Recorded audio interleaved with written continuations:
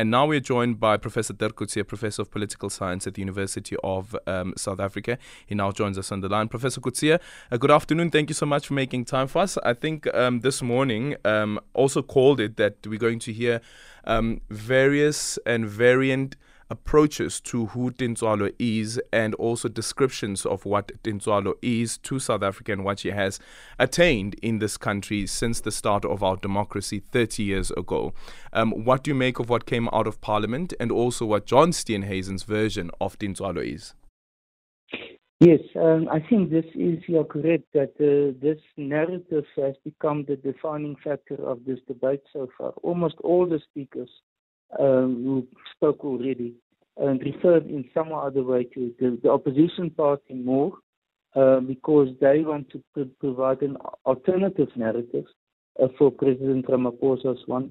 Many of the ANC speakers, especially the ministers and the deputy ministers, after referring to it, then go into their own portfolios. Like, for example, the Minister of Electricity just spoke now, and most of his speech was about the electricity matters and not so much about the particular construction of Tintswalo that President Ramaphosa presented.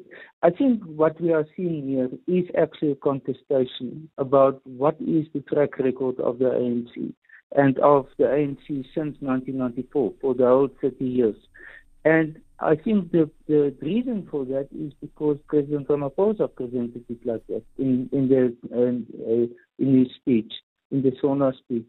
And the opposition and others took it on now, as took debate, and now it becomes a major contestation about what is the real version, what's the real presentation of reality coming from them versus that of the ANC. Yeah, and the thing about it is, of course, reflecting for the past 30 years what has happened in the country, the ups and downs of those as well. And going into this election now in 2024, we're still waiting for the date to be announced. I suspect that a lot of political figures, especially in the opposition, will use reference to Tintswalo.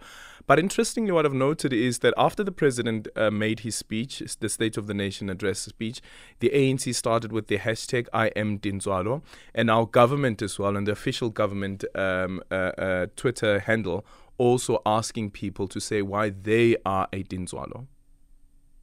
Yes, I think they want to define the narrative, and they want to say, well, despite the negativity, despite the criticism, despite the feeling of that there's failure everywhere, the real story of South Africa since 1994 is not being told, and that it therefore becomes a contest about public communication, about in a sense, a contest about what is the public perception. And I think this is going to become a very tough task for the ANC because most people will say they've lost it. They've lost a favorable public perception, and that before this election, for them to survive, they must done almost the insurmountable, and that is of changing the public perception.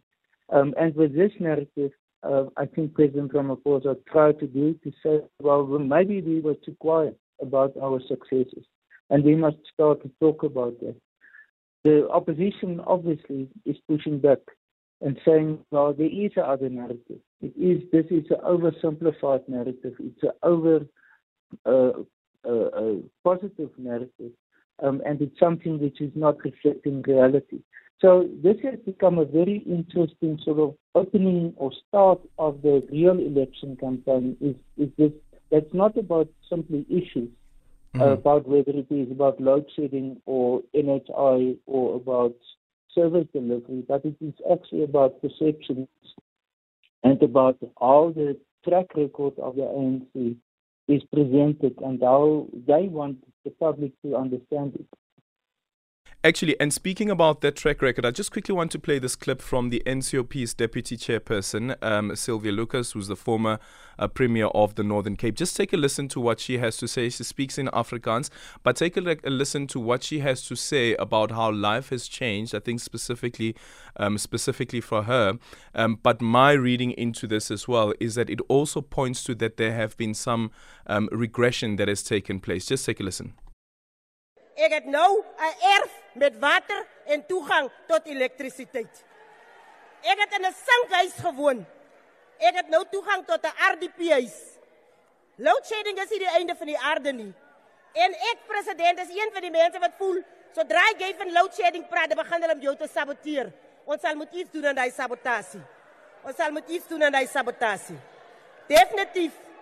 Nie spoedlaai het nie alle antwoorde nie. Maar Suid-Afrikaners weet ons kom van 'n verlede af waar ons by Kerslig matriek geskryf het. Gestudeer het vir ons matriekeksamens. Ons kom van 'n verlede af waar ons emmers gebruik het. Baie van ons het wegbeweeg van die wrede verlede en ons is nou by die punt waar ons waardigheid as mense gerespekteer word.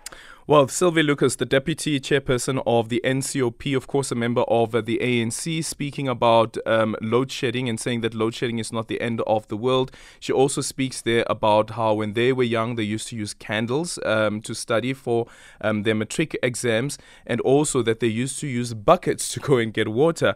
And I was sharing with our listeners, Professor Kotze, that actually that has also now become a reality for some people in urban areas, where you would have never thought that you'd find people who are middle class queuing up with buckets of water at the tankers. Yes, I think you're absolutely correct with that. And I think this is what is the real struggle for the ANC.